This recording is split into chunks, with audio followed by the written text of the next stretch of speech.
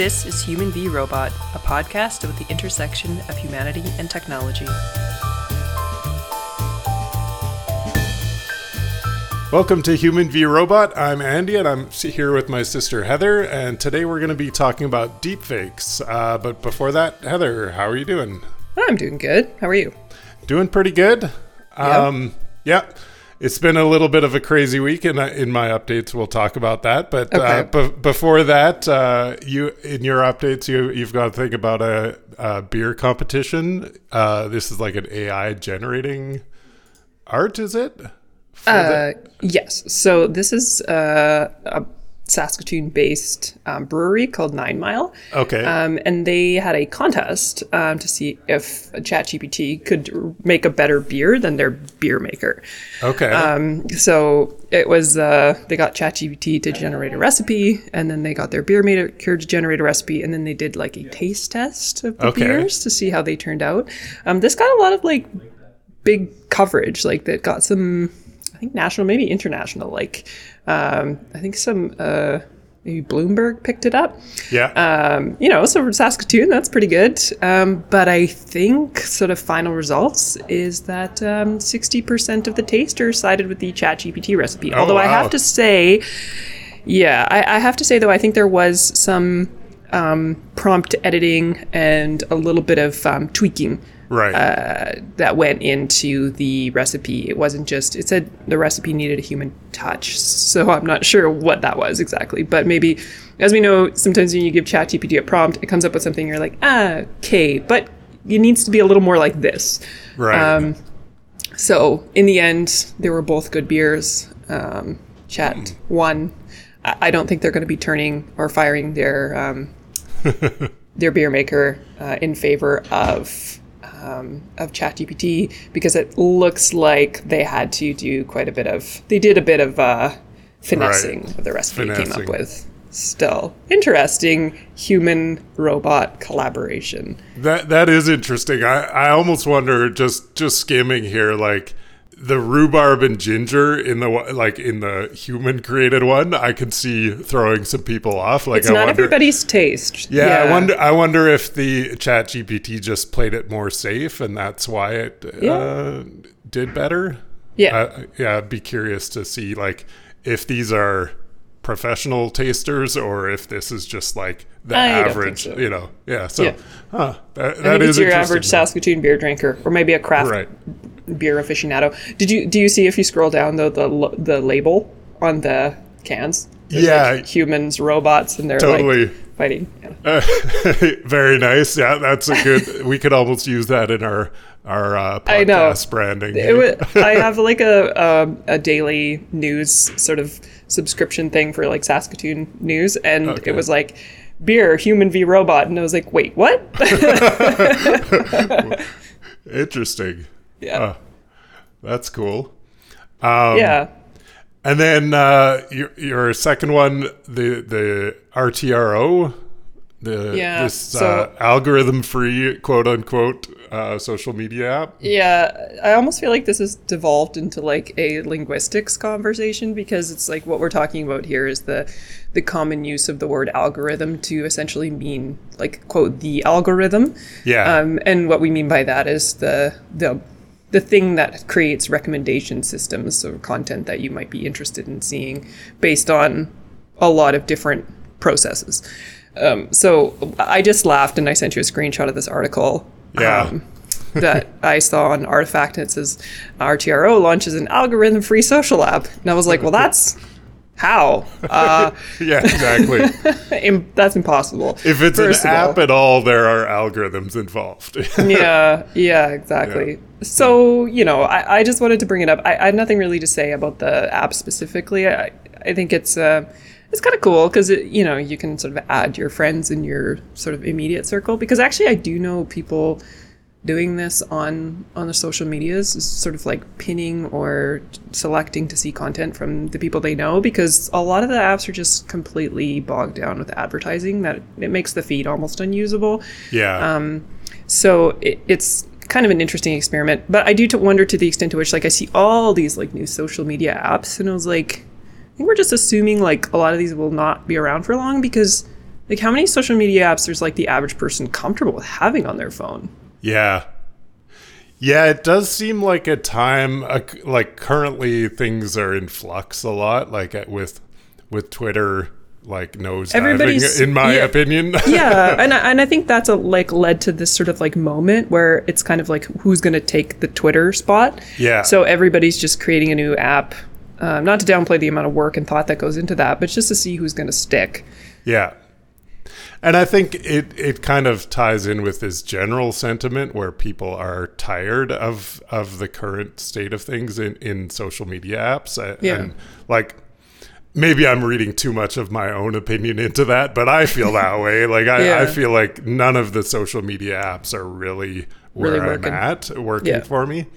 And like Twitter was sort of hanging on a little bit, but at this point it's not really at all either. Like, and just because like, I think by saying algorithm free, they're trying to tap into that sentiment a little bit, like saying this is something for an independent thinker that can do their own, like, find their own content rather than just like TikTok has gone fully the other way where they just shovel whatever they want to you, right?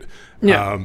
And which works really well for some people, but I've never felt comfortable with that. I've never spent the time to teach it what I like, I guess. So yeah, and sort of sometimes it can get kind of the wrong end of the stick about you, because the problem is you're just like, I don't like, if you see something and you're like, wait, no, I don't want that at all, like, and then it's hard to like get it to unlearn you, like, it's just it makes it like kind of frustrating. It's just like somebody who just keeps calling you and you're like, can you just stop, like, just enough. I want to make my own decisions.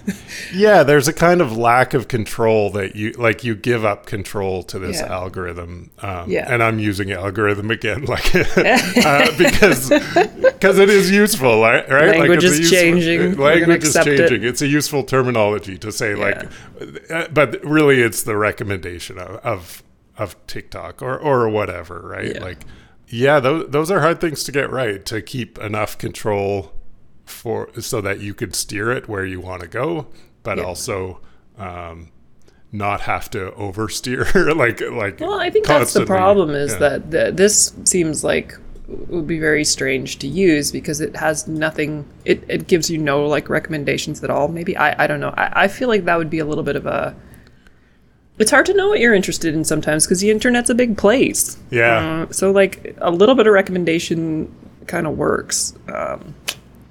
But I think there is this business about I think it maybe goes back a little bit to the conversation we had last week on sort of like the transparency, or sort of like the ability that you have to sort of see behind the curtain.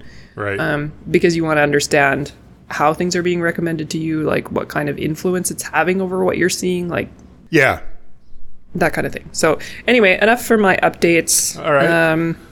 On to you. I definitely think I'm going to download this and try it out because I am always interested in new platforms. But for my updates, I just wanted to shout out a podcast that a friend recommended to me that I have just read or listened to the latest episode, which is, so the podcast is from Vox and it's called The Gray Area. And it's like technology and philosophy, culture, just like general stuff. But the latest episode was called Being Human in the Age of AI, which I thought brought up some interesting topics related to human v robot. So I thought I'd shout it out. I think the other, from just scanning through the recent episodes, they're more on the philosophical and that sort of thing end of things. But it was a interesting take, I thought. Like, and the big takeaways I had was like how much we end up using the terms of computation to describe our own intelligence and the way our brain works. And how like subtle that can be. Like sometimes we don't even notice we're doing it. Like, I don't have the bandwidth for this, or I'm processing this. And like all of those phrases are like just from computers, and like they're kind of reshaping how we think about how our brain works. to almost give AI like to bridge that gap, almost like we're talking about our thinking as in it's an analog to how computers work, right? Which sometimes I think, sometimes reduces, I think, the scope of what human brains actually do. But we can, I won't go into the whole podcast because I would recommend it.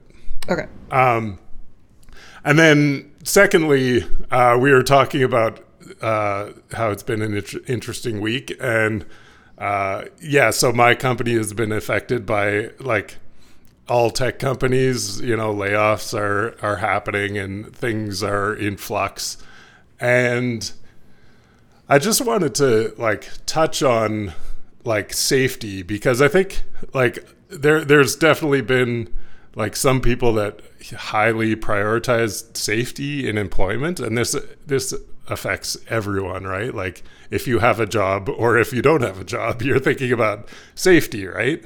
And I think there's a danger there in thinking of like putting safety as your top priority. Like I think your top priority should always be to like do something cool, build something, or whatever it is, like you should have another top priority. Like safety is important, but only in the sense of, is it enabling you to do what is the top priority?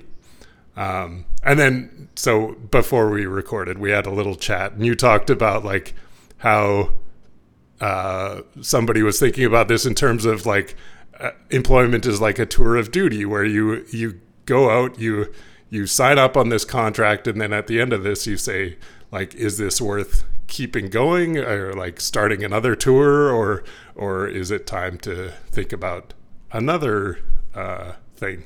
And how that contrasts with like in academic circles or other companies where you get tenure and you're a lifer, right? Like you're on staff forever. Where like the latter can be emotionally or like psychologically beneficial in some ways, but I think it also like reduces your ability to do meaningful work, maybe. Yeah.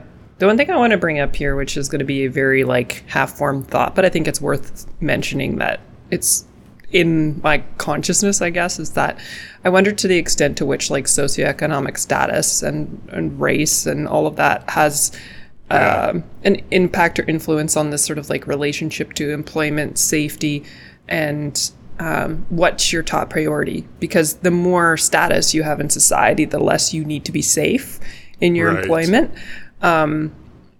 But also just like historically, it's going to be a certain type of person, like the white men are going to have the safe jobs. They've been afforded the safe jobs over time. So it's interesting to see like as hopefully, the more representation comes into the workplace. I saw actually a stat somewhere. It said like the female, for the first time ever, female CEOs of Fortune 500 companies has surpassed men named John.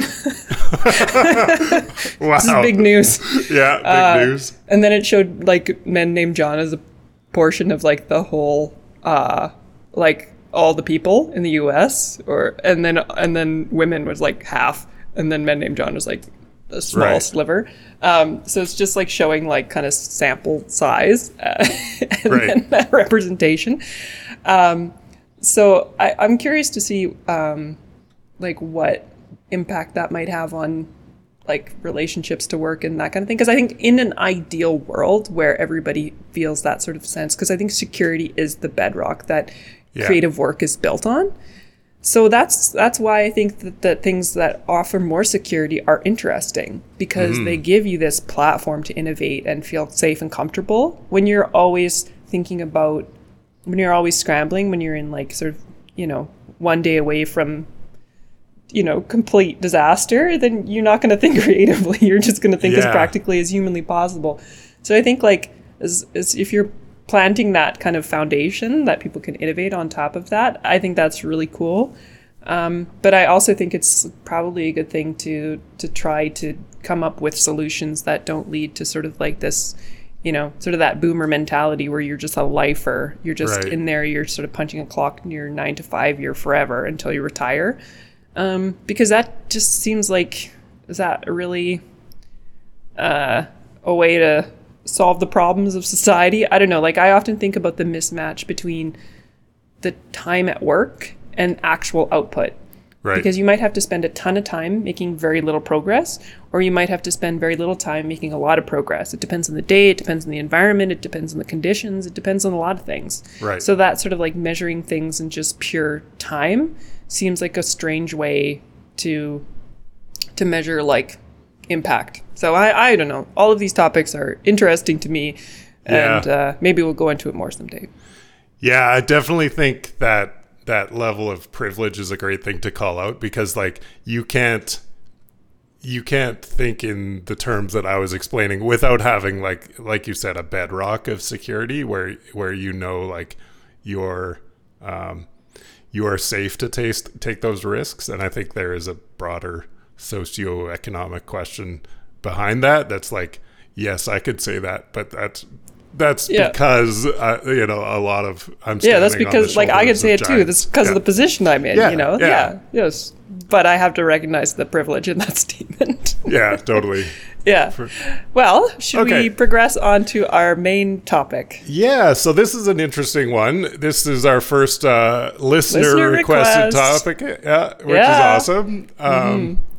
And so we're going to be talking about deepfakes, which really is so interconnected with things we've already talked about. So that's why I was like, I'm not sure how much we can tease out, but I think it is a super important topic for today, because like, if you don't know this technology exists, it can be very, very dangerous, I think. Yeah. High level. What is a deepfake? Oh yeah, and just as a quick side note, I'm always getting ChatGPT to prompt my thinking at the start of the episodes, and this time ChatGPT thought we had a guest in, so we'd like to welcome Jane Smith. Jane Smith is a researcher in computer science and AI. We don't actually have a guest. Wrote in a guest for us. Yeah, but whatever. So yeah, deepfakes are like, I don't know how prevalent. Like, I think everyone probably knows what they are. Yeah, I think so. It's a computer simulated image or voice or video of a person, real or imagined. Yeah, and I think like we've had enough time with Hollywood like doing similar things where like they're with CGI and everything that like I think the most recent Star Wars movie, like the Star Wars movies have people who have died in them.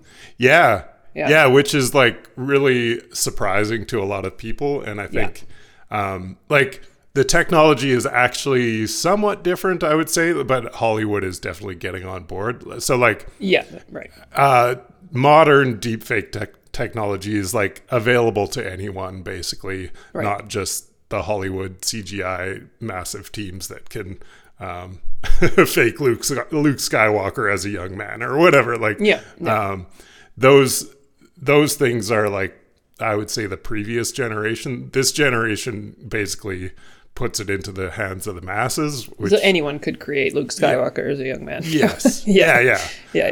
So that's an important distinction, I think, because it, like, generally when we're talking about this, we're talking about fraud and like misleading people in the media or wherever. And I think, it's important to know like how easy it is to do today. It's just going to get easier. Like right now, pictures are pretty much indistinguishable. Videos are still harder to do. Audio, like there have been like example podcast, like I think there was a podcast released between Steve Jobs and Joe Rogan or something like that. Right. Yeah. And those things are still somewhat harder to do. But pictures are very easy to do. Yeah. And the recent one that came out was the Pope in the fluffy white jacket. I don't know if you saw that one. So this is like halfway down in our links. The Midjourney generated a picture of the Pope wearing this like puffy white jacket and this blingy cross. And it got picked up by the media, and people thought it was a real photo because it looks super legit, right? Yeah. Oh, for sure. But yeah, I think it went on Twitter and a few other places. And this article has a number of other examples of that are like people, just posting these pictures on Twitter like they're actual photos. Yeah. But there's like Trump getting arrested. Yeah. Okay. Yeah. And so, I mean, that's like, it's actually coming back to social media. I think it's why like broadcast social media is like much harder these days in the sense of like 10 years ago, you could follow a handful of media organizations and get news that way. Like it was a viable way to get news, right? Yeah. But now if you're following like popular posts, algorithmically recommended posts, you'll see these ones that'll just like slip in there, and without almost looking, indistinguishable. Yeah, without looking further, you won't like see where it came from. And so I think the trust is getting lower. Like it's getting harder to trust a social media platform for that kind of content, right? But I sort of have this like, and I think that this is not exactly like breaking news either, because I think that there's sort of like maybe a sentiment that people don't know about this yet, but I think there's a very small pocket of people who are not aware that like a lot of information is highly questionable on social media. Right. I think that's at this point like is pretty clear and well understood, I think. Yeah. So looking through our links, I think the first link I had was like from MIT, and it's just explaining what they are. And I think we understand what they are. For the most part. I wanted to add in the second point after, because when I thought about this topic, I was like deepfakes and like, oh, this risk, this risk, this risk. It's hard to say quickly. But then I thought about like other technologies that we're describing that have kind of clear, innovative reasons for being invented, right? Like in the sense of like overall social good and things that benefit humanity. And I was like, who is inventing deepfake stuff? Can they just stop? Can we tell them to stop?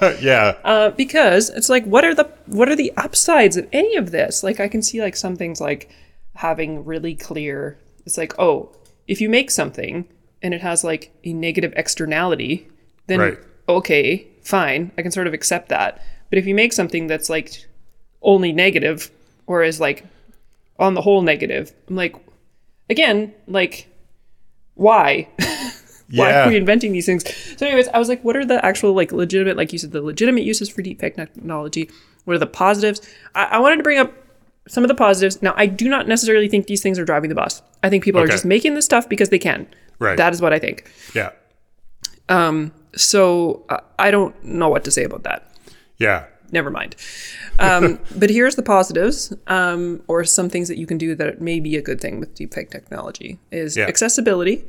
And so like that's speech, sort of audio, video, augmentation, all kinds of, very interesting positive applications there when it comes to accessibility. You can, in education, bringing history to life, that could be really interesting. But I know, actually, did you watch the, on Apple TV, they have like a dinosaur documentary that like the classic, his name is Attenborough. Oh, he narrates David it. Attenborough, He's still alive though. It's not. Yeah. Okay. Right. But he's narrating a documentary about dinosaurs, and it looks super like hyper realistic, I think. So it's like it is like a nature documentary about dinosaurs. So that's like, I mean, my kids love it, and it's really well done. And it's just a really interesting way to, but I mean, it's all fiction because it's like showing what the dinosaur's eating and like what it's doing and these rituals. I'm like, okay, we don't know any of that, but okay, sure. In terms of art and like say maybe creating video games, and I would also say just like don't just think of video games in the sense of just like things that people like waste time doing, because I think there's lots of good positive social applications of video games, cooperative video games, like things where people solve problems collectively, like gamifying sort of like everyday things like governance, right, is actually really interesting. And maybe sort of the allowing more people to have access to this will be able to create really good experiences for people to do video game like things, for maybe to like participate in municipal politics. Cool. Right. That's kind of exciting. In terms of expression and independence, it could be things like journalists creating a deepfake identity, sort of like to protect themselves if they're in like a dangerous area. That could be kind of interesting. Right. And then there's sort of this business. This was like positive application. I was like, is that positive? Talked about, in advertising, the customized experiences on a large scale. So like the sense that everything is like fully customizable to like you. I was like, because we just talked about like the algorithms kind of like knowing, being, creepily knowing too much and giving us too much customization, just like it was off. It felt wrong. Yeah. And then in the sense of maybe like a crime scene, you could like digitally reconstruct the scene, but there's a lot of gaps maybe that you need to fill. And then it could lead to sort of like a false narrative that then people would like stick to because you were like guessing. Right. Anyway, that's my list of the positives. What do you think about that? I feel, honestly, like, to me, all of those are very shaky. I know, that's what I'm saying. Well, people, it is like, yay, it does something good. And I'm like, I think we could really live without this. Well, so the interesting part is that, like, it really is adjacent to generative AI, like art and stuff like that. And so I kind of see how, like, you can't really get, like, generative AI. Let's take like visual effects for a game or something like that. You can't, the only way you can build a character and have that character have a stable identity through the whole thing, if you're using generative AI techniques, is to use deepfake adjacent techniques, right? Like they actually go hand in hand. Like to have a stable identity, you have to fix it and then continue, like basically deep fake that same character through all the art assets or whatever. Right. So I kind of get that part where like you can't really have one without the other. But I think like the use of whoever's identity, whether it's a real person or a fictional character or like a made up character, I think like that's just like that's straight up theft, right, of intellectual property of a likeness, right? And I think so. A little later on, I posted a link to like legislation to ban non-consensual AI deepfakes. And I think this is actually super reasonable. Like for the most part, I find like legislation doesn't make a lot of sense, but I think this one makes a ton of sense. Like if I'm creating my own at home, like, documentary and just getting David Attenborough to voice it, like that's just not right. Like that's straight up theft of like whatever technology it's using. The fact that it's so easy to do makes it compelling for independent creators, but it also makes it it just adds a bunch of gray areas. I mean, right? you can just make a porno about anyone. Like, is that okay? None of that is okay. And I think like there's problems, and like I definitely think we do need legislation for that, because like right now Hollywood is pretty careful about that. Like I think like using Mark Hamill's likeness was like even contentious, like in the fact that like he was brought in and oversaw the whole thing, and like there was a lot of to make the younger him, and then using the voice of a dead actor.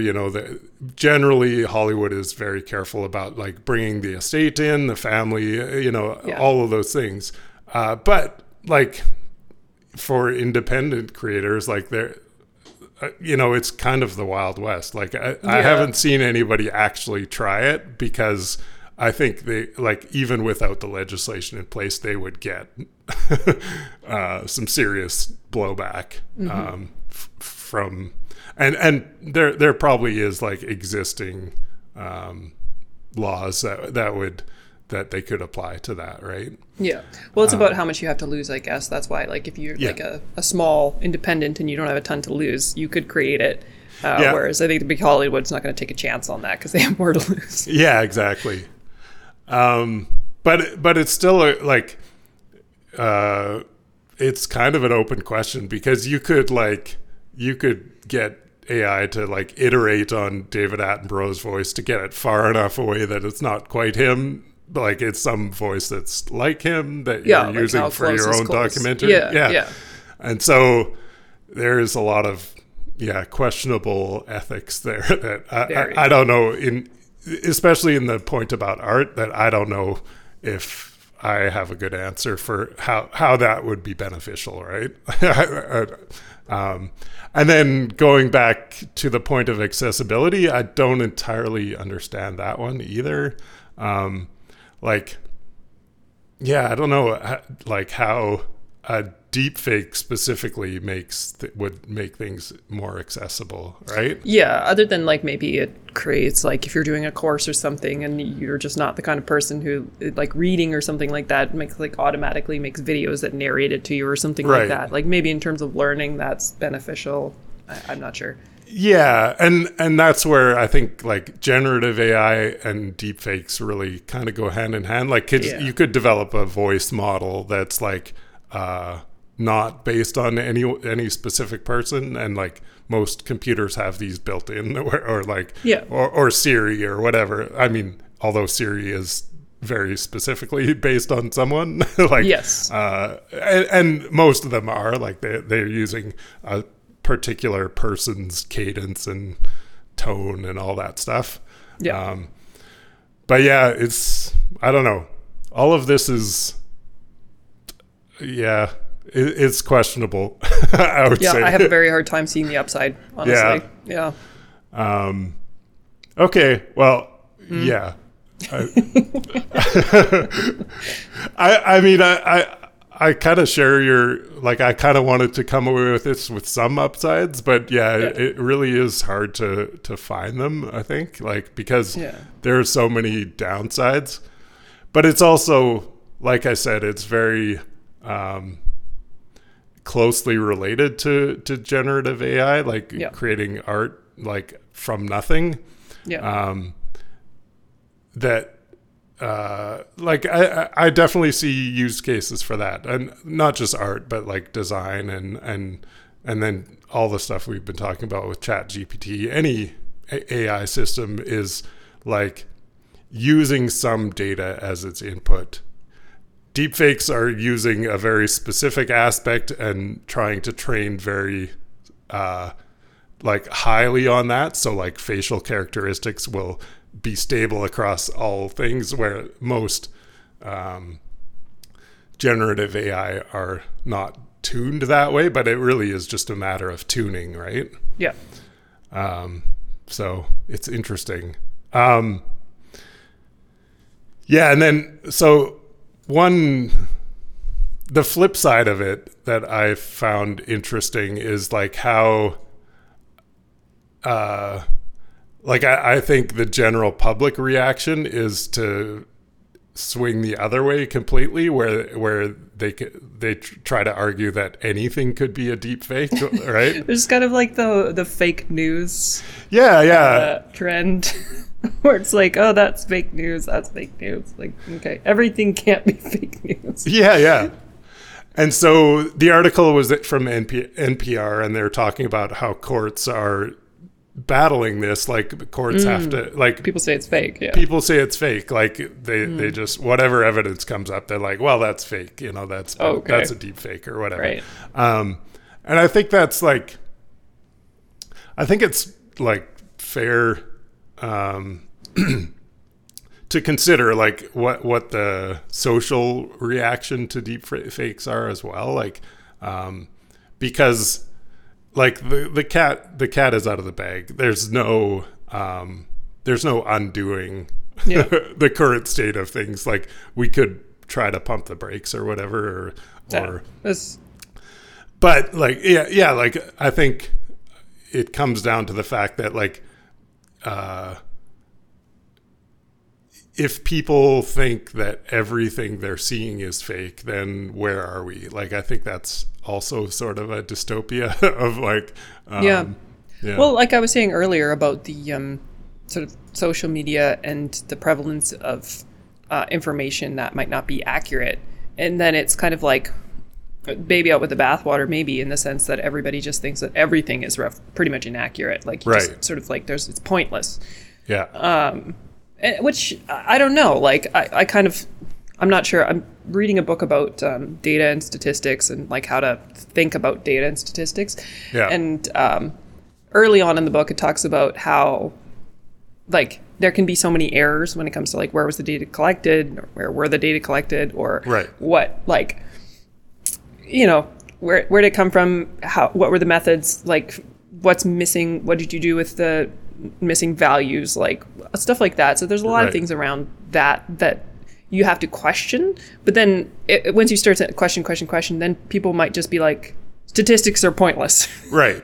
Yeah. Which again, I'm like, is it? Like, I don't know. I was like, you're not really convincing me to read the rest of your book here. Their argument was that it's not pointless. But anyway, it's just interesting to think about something like that, where you're kind of like, you start to see the holes in something. Yeah. And then you start to think the whole thing is holes. It's all holes.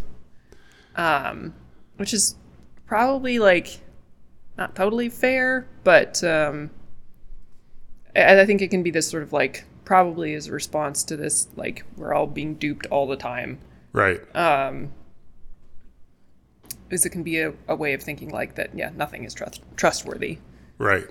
I don't know what's the better orientation towards life, honestly. Yeah, I mean, I think that you always have to have, and I'm going to use quote unquote healthy, because I don't know what that means, but a healthy mix of skepticism and trust in what you think is reliable. But yeah, I think this is just giving, in a lot of ways, it's just giving people that are already skeptical more reasons to be skeptical of more things, maybe. Yeah. And then not trust the other people in their lives that trust these things. So it increases this divide among us socially. Like, you have the people that are skeptical that are on this like train to being skeptical of everything. Yeah. And then, other people trying to hold on to the scientific method and data provenance and like understanding where things come from. Yeah. Like I feel like I'm in that camp, but I'm like, it's getting harder to, especially with like things like the last link I had, like the top Google result for Edward Hopper. The first image was a AI generated fake, and that's like like Google is one of those key pieces of things where you like find out things. You know, if they're not being rigorous about data provenance, like I don't entirely expect them to, but like but that's one of the tools I think in the modern world to like find out where things come from. And I think the danger is always like that you get this feedback loop of like things just like the fake data overwhelming the good high quality, where you know like in media generally, like they have a fairly good track of like who took the picture, who like a chain of command sort of thing of reporting, right? And I think we depend on that. And as it gets easier to like automatically generate that and Yeah. If we're not confident in the whole chain, then things start to unravel. Yeah. Well, I mean, it brings back to our conversation about blockchain and NFTs and that kind of thing. Yeah. I think that's sort of maybe a hope is that by encoding things in the blockchain, or whatever the word is for that, that you'll be able to authenticate images and things like that. So this would be like sort of like, oh, okay, that's a fake. No, like it was generated using this time, like sort of on this computer. Like it would have a provenance. But I'm not sure. There's like all these technologies kind of have to track together to be functional, I guess. But I didn't like research that specifically. I just thought that's probably okay to mention. Yeah, it is an interesting thing to bring up because I think that is the sales pitch for blockchain is like I think it's like the whole pitch. Having a chain of provenance for a specific thing. Well, and verification, because like if you can, like in terms of fraud, like if you can fake someone's like whole person, then you need another way to like, we need a more advanced way to like authenticate people and their actions like online. Right. The thing, and I don't want to, like, we've talked quite a bit about blockchain, so I don't want to, like, re-bring up that whole thing, but just, like, my general take is, like the problem with, the limitation with blockchain, I should say, not the problem. The limitation is that, like, it doesn't really handle off-the-chain fraud at all. So like things can look just as legitimate when things are, when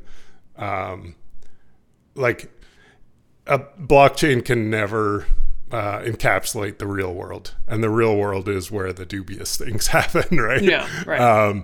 Or like where you take something from an AI into like strip all the metadata and then put it on the blockchain. Like there's no difference between that and taking it from your camera and putting it on the blockchain, right? Right. Yeah. So, yeah, I don't think it might convince the more trustworthy, like the trusters, but it probably will not convince the skeptics, right? Yeah.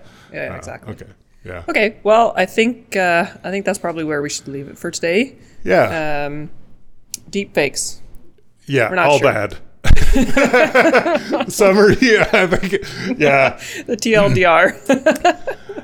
I mean, part of that is just a framing issue in that, like, the deep fake aspect of AI generated things, like that's the specific piece of it that people think is bad, and I don't think you can really extract it from the bigger question of like how useful and important is generative art, because I think as a broader category, there probably is good uses for it. Whereas, like, specifically impersonating a person, and I mean, it having yes, I can't see any good coming of that.